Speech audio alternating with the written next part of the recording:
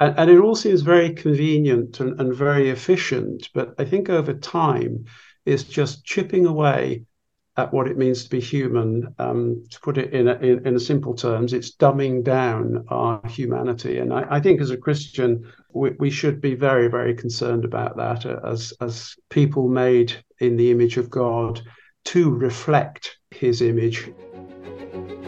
Welcome to Christ and Culture, the podcast of the L. Russ Bush Center for Faith and Culture at Southeastern Baptist Theological Seminary. Here we'll explore how the Christian faith intersects all avenues of today's culture through conversations with leading thinkers. Welcome to the conversation. Welcome to another episode of Christ and Culture. I'm Ken Keithley. Today we'll have a roundtable conversation on artificial intelligence with Eddy Wu, Derek Schuurman, and Jeremy Peckham. And after that, we'll have another edition of On My Bookshelf. But first, it's time for our segment called Headlines, in which we look at some aspect of the headlines like sports, news, pop culture, whatever, all from a Christian perspective. And in today's edition of Headlines, let's talk about the news.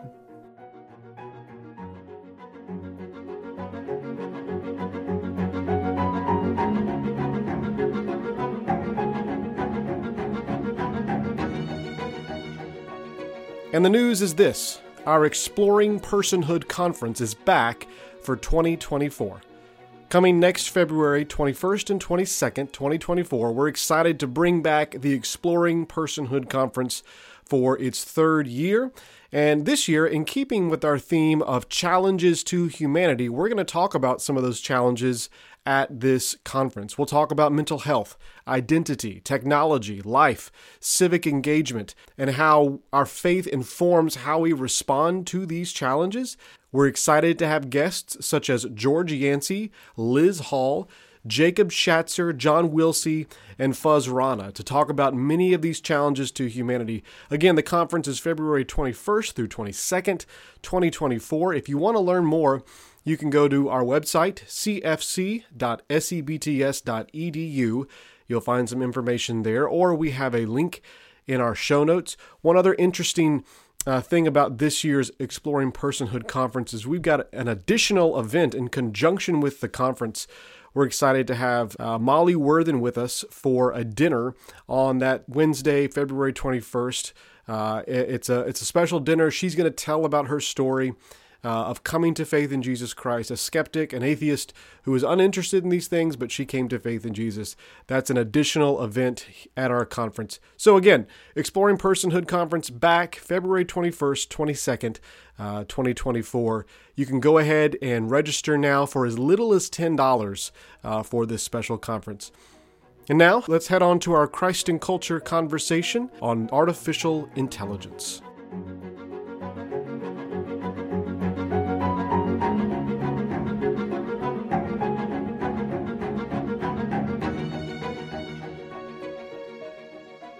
Our theme this year is Challenges to Humanity. And throughout the year, we'll host panel discussions on issues that are related to those challenges. And today, we begin this series with a panel discussion on artificial intelligence. We have with us Eddy Wu, Information Systems Manager here at Southeastern, and he's pursuing a PhD in Apologetics and Culture. Derek Schuurman, who's a professor of computer science at Calvin University, and Jeremy Peckham, a businessman and entrepreneur who spent much of his career in artificial intelligence. Eddy, Derek, Jeremy, let's start off with just briefly going from person to person, talking about your experience or your exposure to artificial intelligence. Eddy, let's start with you. Yes, sir. So I work as the information systems manager here at Southeastern, particularly in the IT field. So my experience with technology tends to revolve around technology as it's being used in day-to-day stuff, particularly more simple AI, we would say. And I also deal with technology from a more philosophical perspective. And that's kind of the majority of my writing in apologetics and culture have been dedicated towards the AI field.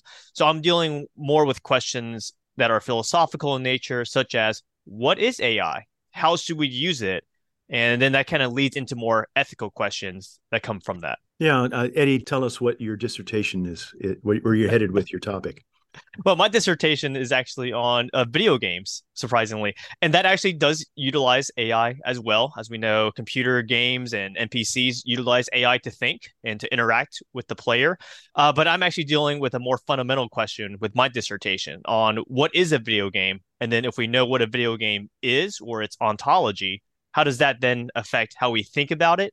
And how does that impact the way the video game affects us as players? Fascinating. Derek, tell us a little bit about yourself and your interest in AI. I think it was just a little over 20 years ago that I was working on a PhD in electrical engineering.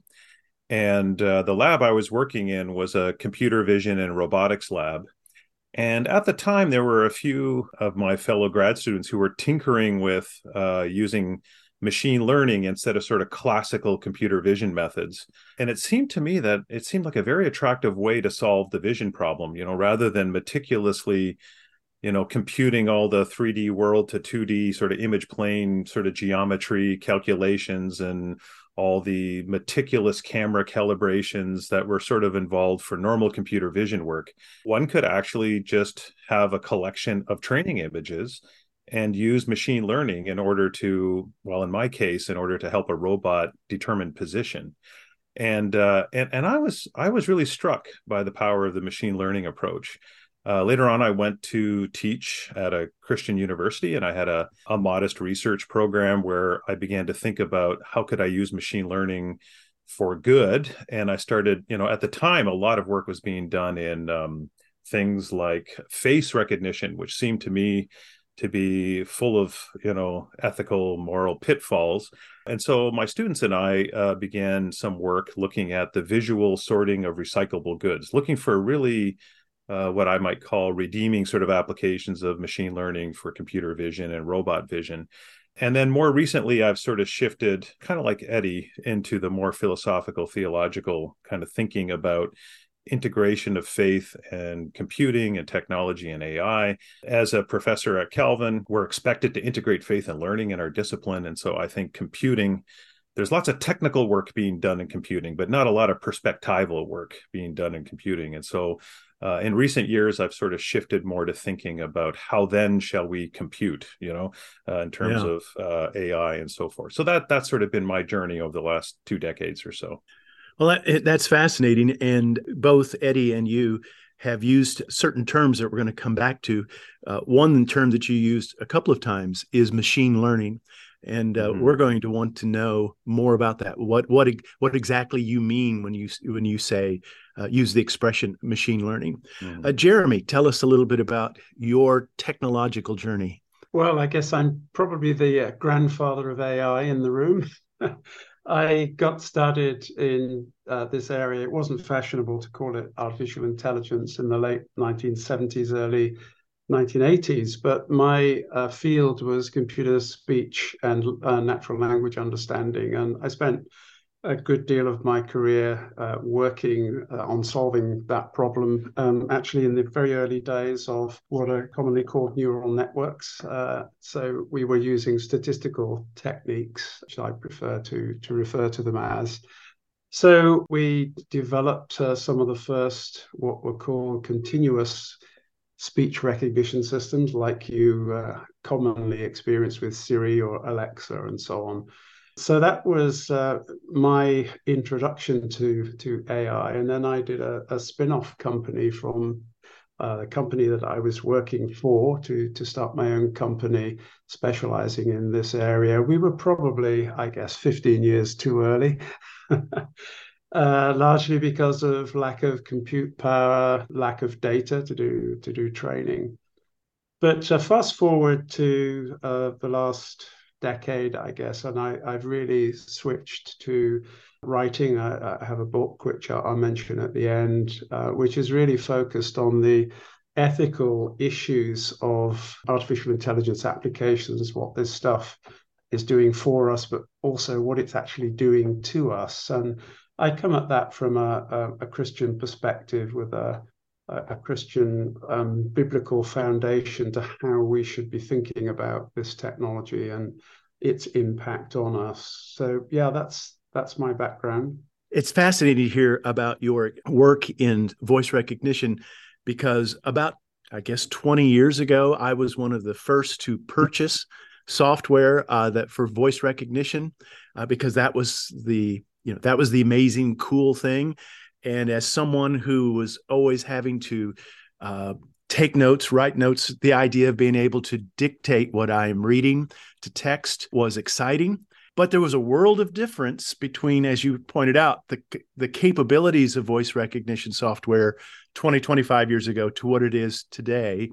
And it had to learn, especially a theological vocabulary.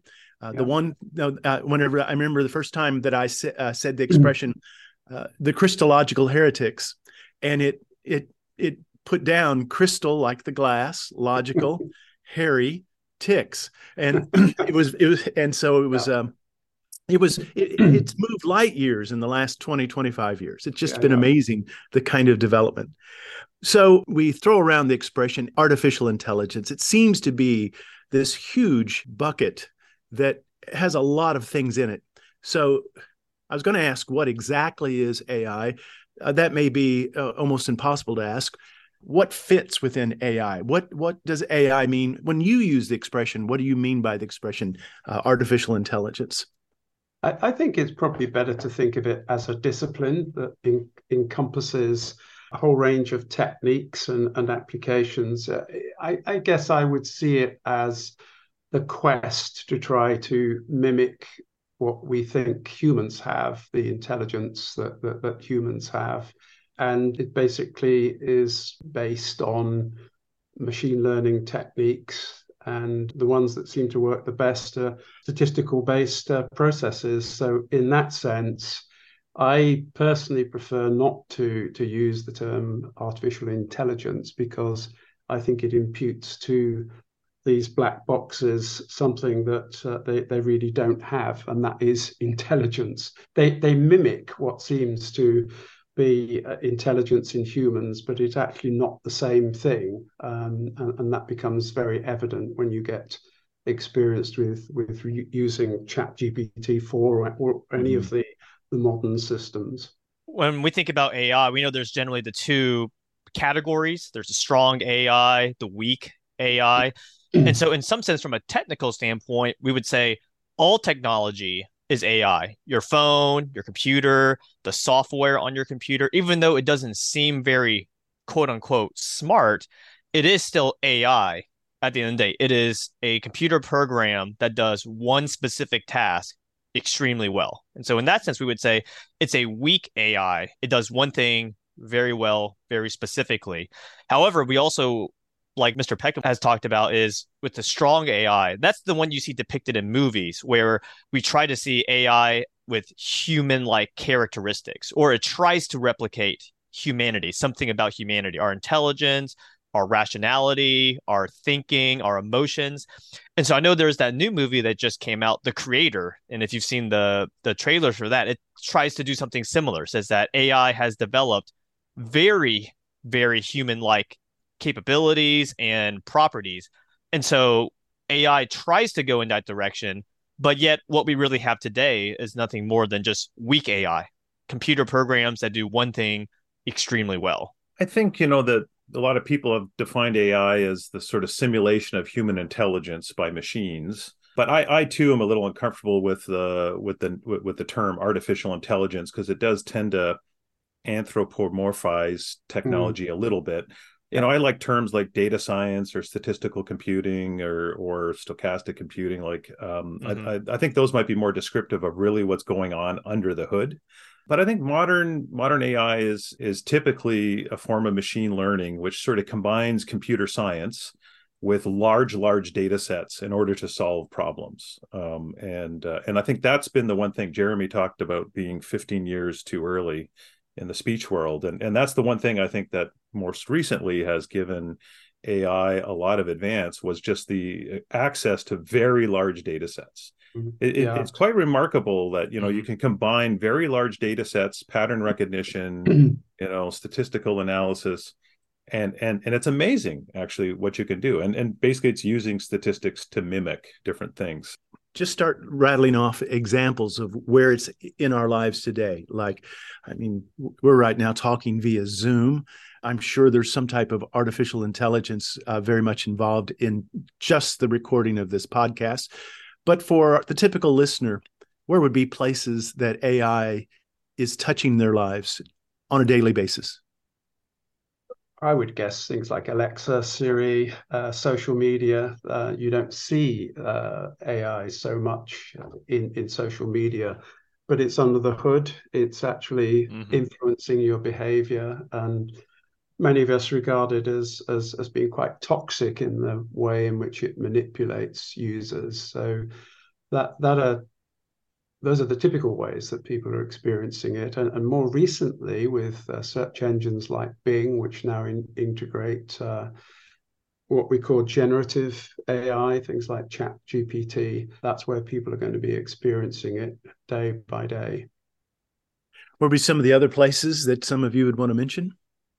Yeah, recommendation engines, things like, well, even just a regular Google search employs AI. And so I think we encounter it in a lot of different places and increasingly so. And a lot of times it's behind the scenes as well. So some of the more troublesome areas are things where AI begins to be used in terms of deciding who gets hired, sifting through resumes, determining who gets parole, determining, who gets a bank loan. These are areas where AI can sort of creep into issues of justice and bias and so on. And a lot of times these are also black boxes that we really don't know what's going on behind the scenes. And so that's one sort of modern concern as AI begins to find applications in all of these areas, as people try to basically find more efficient ways of dealing with things. But sometimes, we find that AI also leads to certain types of problems with bias. On my phone, I have the facial ID, turned on, so I don't have to type in my code every time. So I just, it looks at my face, lets me in. Same thing with my finger for my MacBook.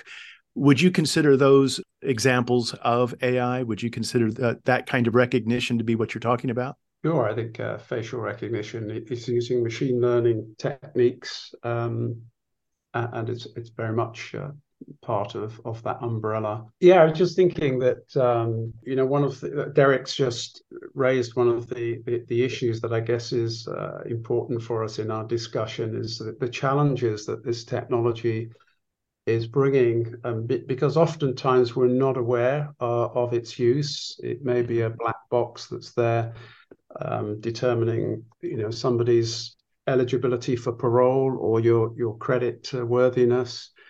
But I think there are some other ways, subtle ways as well, in which it is challenging not just justice and fairness, but also what it means to be a human being. And one of my big concerns is that many people are just not aware of what this technology, or should I say more the applications, what they're doing to us, rather than what they're doing for us, which, as Derek pointed out, is always efficiency, convenience. That's one of the reasons that we tend to use them. But there are some real challenges, I think, for us. Jeremy, you talked about this idea of the black box, which I think is very prominent in AI right now, especially with computer technology, where people just simply have no idea what goes on inside the black box, right? Yeah. So when we have a technology, we use it and it gives us a certain output. And so this could be even something as simple as like my refrigerator. Like if you have one of those smart refrigerators where you can select something on it, or it can give you a recipe or something like that, right? That is technology. That's AI at work. But we have no idea what's going on under the surface. Now, to be fair, the smart refrigerator is really just a silly example. There's really not a lot going on there. But when we expand it to things like the justice system, to prisons, to job applications, well, now this is affecting significant parts of people's lives. And so now this gives us worry at this point as to what AI could be influencing, because we simply don't know, at least from the everyday user standpoint, what is going on behind the scenes. I don't know where my application went, or I don't know who is processing my parole or my sentencing, because maybe the AI is doing that, but I don't even know what the AI is doing. So that may be a significant concern. Just this idea we trust the AI because we don't understand the AI. And it may even be even more, subtle than that. I mean, even our refrigerator, potentially, if there's AI being used in a refrigerator, is collecting data. And is it Mhm. sharing that data with a company? And then how is that data being used, in terms of targeting us with advertisements? I mean, AI can also be used to find correlations between certain things. I mean, it may be that people who purchase a lot of bananas also are susceptible to certain types of other prompts. So I mean, Mhm. it's sort of this weird thing of how this data is also being used, and then how it's being used perhaps in ways that we may not even be aware. And a lot, because AI is driven by data, that this data is being hoovered up by companies in all kinds of different areas. They give us free services, but really what they're doing is they're building their cache of data, and then they're going to use it in some way to monetize it. And Yeah, I think it's important for everybody to realize that anytime an app is given to you for free, you are the product. Uh, Yeah. yeah, exactly. you are what. Yeah, it's your information that they want. Hmm. So I can imagine one of our listeners thinking, asking this question. So, are your concerns with the way that bad actors might use AI, or are you concerned about AI in principle? AI as a thing in of itself. So, which one of the two is your primary concern, or is it just all of the same? I think it's both. Sure, there's a real problem of bad actors using generative AI for fake news, fake videos, things that look completely authentic, and you don't know whether it's true or not. In fact, I think one of the biggest challenges for us now with the current generation of AI is what is truth, what is reality. But I think that the impact is not just from bad actors getting hold of this technology, but it is also the way in which it changes what our perception is of being human. We we become addicted to these things in subtle ways without really realizing it. And suddenly we get to a point where this technology is actually controlling our lives. We're losing authentic relationships. We're losing critical thinking skills. We're losing creativity because we're letting some AI black box generate images and pictures and drawings for us. We're using ChatGPT to write letters or emails. And it all seems very convenient and very efficient. But I think over time, it's just chipping away at what it means to be human. To put it in a simple terms, it's dumbing down our humanity. And I think as a Christian, we should be very, very concerned about that as people made in the image of God to reflect his image in the world. I think we should be concerned about how this technology may be chipping away at that. Yeah, no, I would just echo a lot of those points. The harmful uses I'm concerned about, how it can be used to propagate misinformation, manipulation of public opinion, deep fakes, creating malware and scams. So there's all these different ways that it can be weaponized, let's say, or misdirected. But there's also the ontological confusion. As we begin to deal with machines that mimic people, there's an ontological kind of confusion where we're sort of confused about what is a person versus what Yeah. is a machine. And I think that's a significant thing. And I always tell my students, don't create machines that use the word I or try to appear like a person. Make a machine that is clearly a machine, but intended to help people. And quickly, I would add, what I find really helpful is this distinction between structure and direction. This idea that AI is part of the latent potential in creation. It's part of the possibilities in creation, and it can be directed in ways that honor God and that can show love to neighbor. I mean, the beneficial uses of AI are manifold as well. It can be used in medicine and environmental monitoring, assisting people with disabilities, enhancing traffic safety, these sorts of things. And so the question isn't AI, whether AI is evil or whether we need to reject AI. It's how then shall we use AI? How do we use AI in ways that glorify God and show love to neighbor and care for the earth and its creatures That's the question, and that's the way we need to point our students, and the way that we need to, as Christians, engage this particular area. Well, that kind of brings up the next question about what do you see coming up on the horizon, and how can we think well about it? And that may be an impossible question. I mean, when the internet was developed, who could see what all the impact it was going to have? Or the same thing with the smartphone. Whenever the smartphone was invented, who could have perceived something like Uber and other apps that are developed? Same thing with social media. I can remember back when social media first started, and everyone thought it was this unmitigated good. Each of those developments sort of serve as a cautionary tale.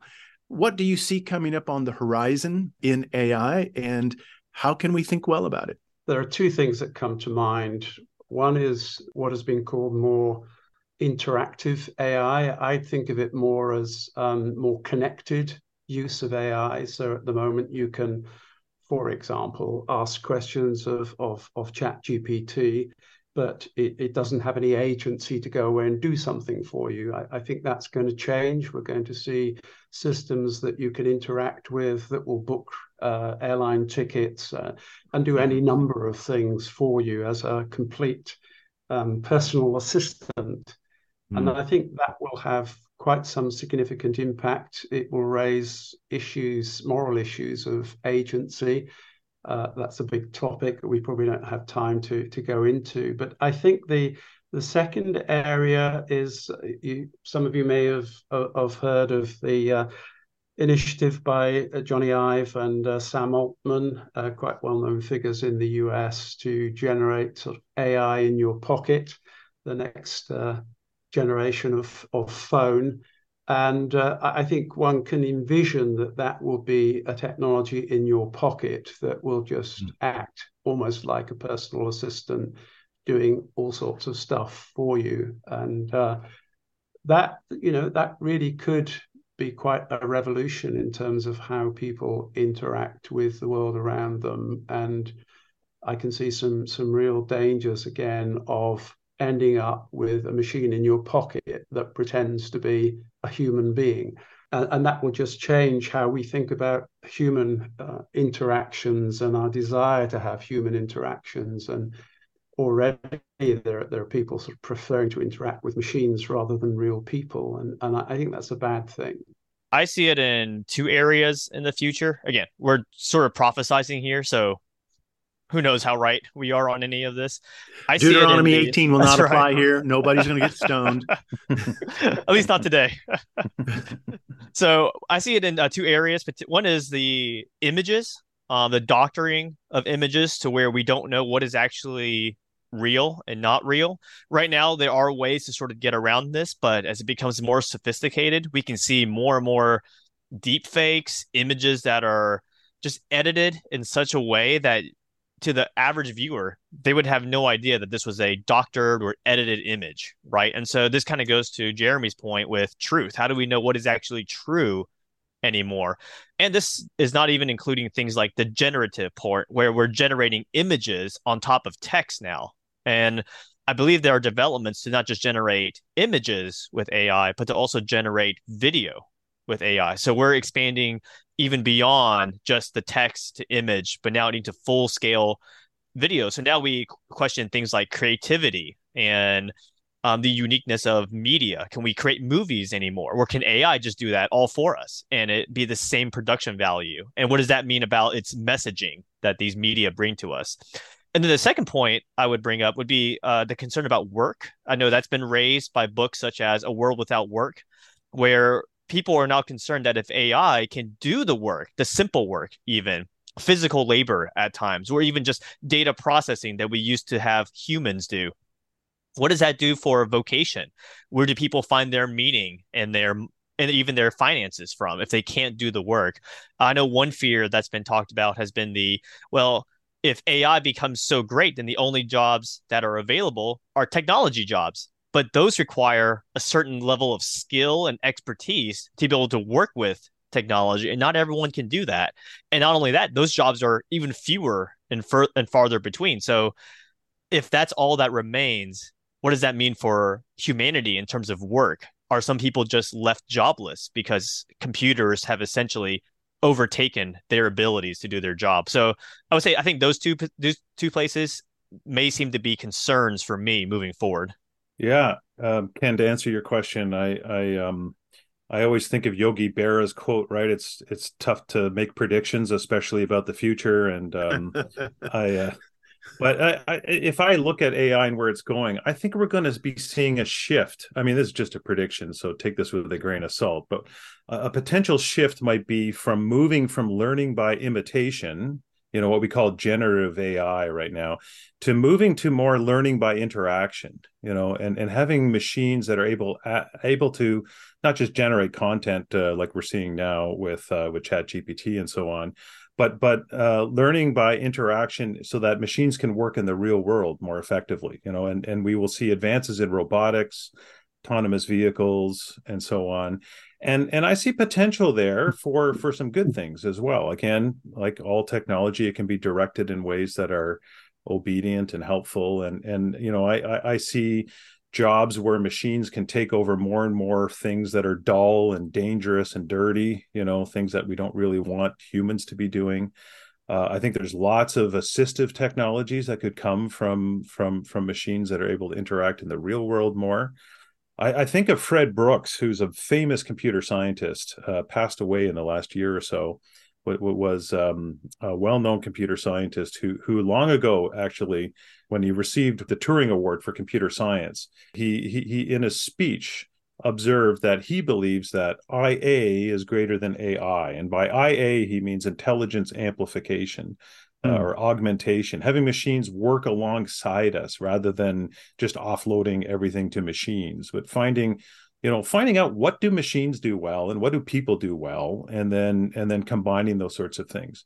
And so the move to learning by interaction may open up opportunities for cobots and for assistive bots that don't presume to be companions or replace relationships or so on, but just help us in ways that can be really, really redeeming, I think. So, of course, there are all kinds of ways that this could go wrong. But the move from learning by imitation to learning by interaction might be a way that AI might go in the future, if I had to guess. Yeah, and my hope and prayer is that the church will be able to think well and wisely about these issues, that we will be able to use technology wisely instead of being dominated by technology. This may be an opportunity, hopefully, to go to Eddy's point about the job market. Perhaps craftsmen will be a premium once again. AI cannot fix your plumbing. AI can't, build a table for you from hand. So hopefully, craftsmanship will have a return to value. Also, to your point, I hope that maybe the church will be a beacon and an example of how true human interaction and one anotherness cannot be replicated. There's a world of difference between something that's living and something that's lifelike, and that we as the church can show the value of living out our faith rather than just settling for something that's lifelike. I want to thank Eddy Wu and Derek Schuurman and Jeremy Peckham for taking part in this conversation. Gentlemen, thank you very much. Thank you. Thank you. Southeastern wants you to be equipped to serve the church and fulfill the Great Commission. That's why we offer our Master of Divinity degree, which provides rigorous biblical and theological training for your current and future ministries. Our Master of Divinity offers broad ministerial training while facilitating a deep engagement with the Bible, all within a textual community that focuses on spiritual formation and ministry preparation. Come be shaped as a Great Commission Christian and experience theological education to the fullest. Visit sebts.edu/MDiv to learn more. And now it's time for our segment, on my bookshelf in which our guests tell us what they're reading now. So, Eddy, Derek, Jeremy, what books do you recommend about artificial intelligence, or what book are we reading now? How about you, Eddy? Sure, I'll start with a book called Artificial Unintelligence by Meredith Broussard. It's a very popular level book, which is why I really like it.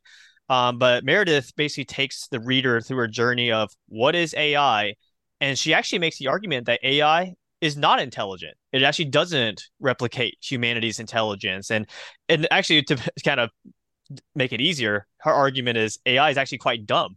Computers are quite dumb. They just do one thing and they do that thing really well. And so because of that, they'll never be able to replicate humanity's uniqueness about us. So I recommend it. It's a very easy read. It's a great introduction to the field of AI so that we're not worrying about things like the Terminators or the apocalypse coming up, but rather we're focusing on what is AI in and of itself. It is a computer, it is a program, and if we can understand the basics of programming, that then helps us to maybe begin to understand the more complicated things, like we talked about with machine learning and neural networks. And the name of the book is Artificial Unintelligence. Excellent. Excellent. Jeremy, how about you? Well, I guess I'd like to plug my own book. Excellent. Masters or Slaves, question mark, AI and the Future of Humanity. And in it, I really set a biblical foundation for how we as Christians should think about this technology and cover particularly the theology of Imago Dei, what it means to be made in God's image, and then address 6 key areas of our humanity that I think are potentially being dumbed down by the way in which we sometimes use this technology. And then set out at the end a Christian manifesto for the things that I think we should avoid and things that I think we should be cautious about. It's called Masters or Slaves, AI and the Future of Humanity. It's published by IVP. And Derek. Yeah, I'm currently reading a book which isn't directly about AI, but I think sort of fits into the sort of context of AI, and that's the Walter Isaacson's new biography of Elon Musk. I'm only about halfway through it, but I think it's an interesting story about how tremendous technological change can happen, about the wonderful accomplishments that human beings can do, but also about our brokenness. And I'm only about halfway through, but Elon comes across as a brilliant person, but kind of a tragic person as well. And some of the themes and trends are ones that I recognize. I didn't mention earlier, but I spent about 9 years as an engineer in industry, and sort of experienced sort of the small high tech startup world, and so yeah, I recommend that book for sort of an insight into the stories behind some of these technologies. And then another one that I think hasn't gotten a lot of press, but I found is a really helpful book. It's called The Mind and the Machine by Matthew Dickerson. It's a wonderful sort of philosophical book about what are the philosophical presuppositions behind AI, and what are the implications of those presuppositions. So if you're sort of philosophically inclined, and he comes at it from a very unapologetic Christian perspective, and he's also an accomplished computer scientist, so he knows of what he's speaking about. And then briefly, if I may, I don't like shameless self-promotion, but I also have 2 books if people are interested. One is called Shaping a Digital World, and then another one I co-authored that just came out in the last year is called A Christian Field Guide to Technology for Engineers and Designers, and they're both published by IVP Academic. Well, those are fascinating recommendations. Thank you all for joining us today. Do you have a website, or how can people follow you or your work? Yeah, I have my website, jeremypeckham.com. Also, there is another website called mastersorslaves.com, which is a online Bible study, short Bible study course with video introductions and downloadable Bible study resources. That's mastersorslaves.com. And then for myself, jeremypeckham.com. Yeah, I have a faculty webpage. You can find it at sites.kelvin.edu/ Derek. That's sites, sites.kelvin.edu/Derek, DEREK. And there's a whole bunch of publications and articles and blog posts, and also some talks and videos of some lectures that I've given, and some other fun little things too that you can find there. I'm not nearly as important as Jeremy or Dr. Schuurman. So all I have is a Twitter account, which I'll share. It's just EddyWoo74 if you want to follow me. To be fair, most of my Twitter just consists of me complaining about my LSU football team and the New York Jets. But every now and then I will post something about technology, or maybe a article or something that I've noticed on the side. Yes, but Eddy, I find your tweets very amusing. So very good. Thank you all. And thank you all for listening. If you enjoyed it, give us a 5-star rating and a brief review on your favorite podcast platform. We'll see you next week.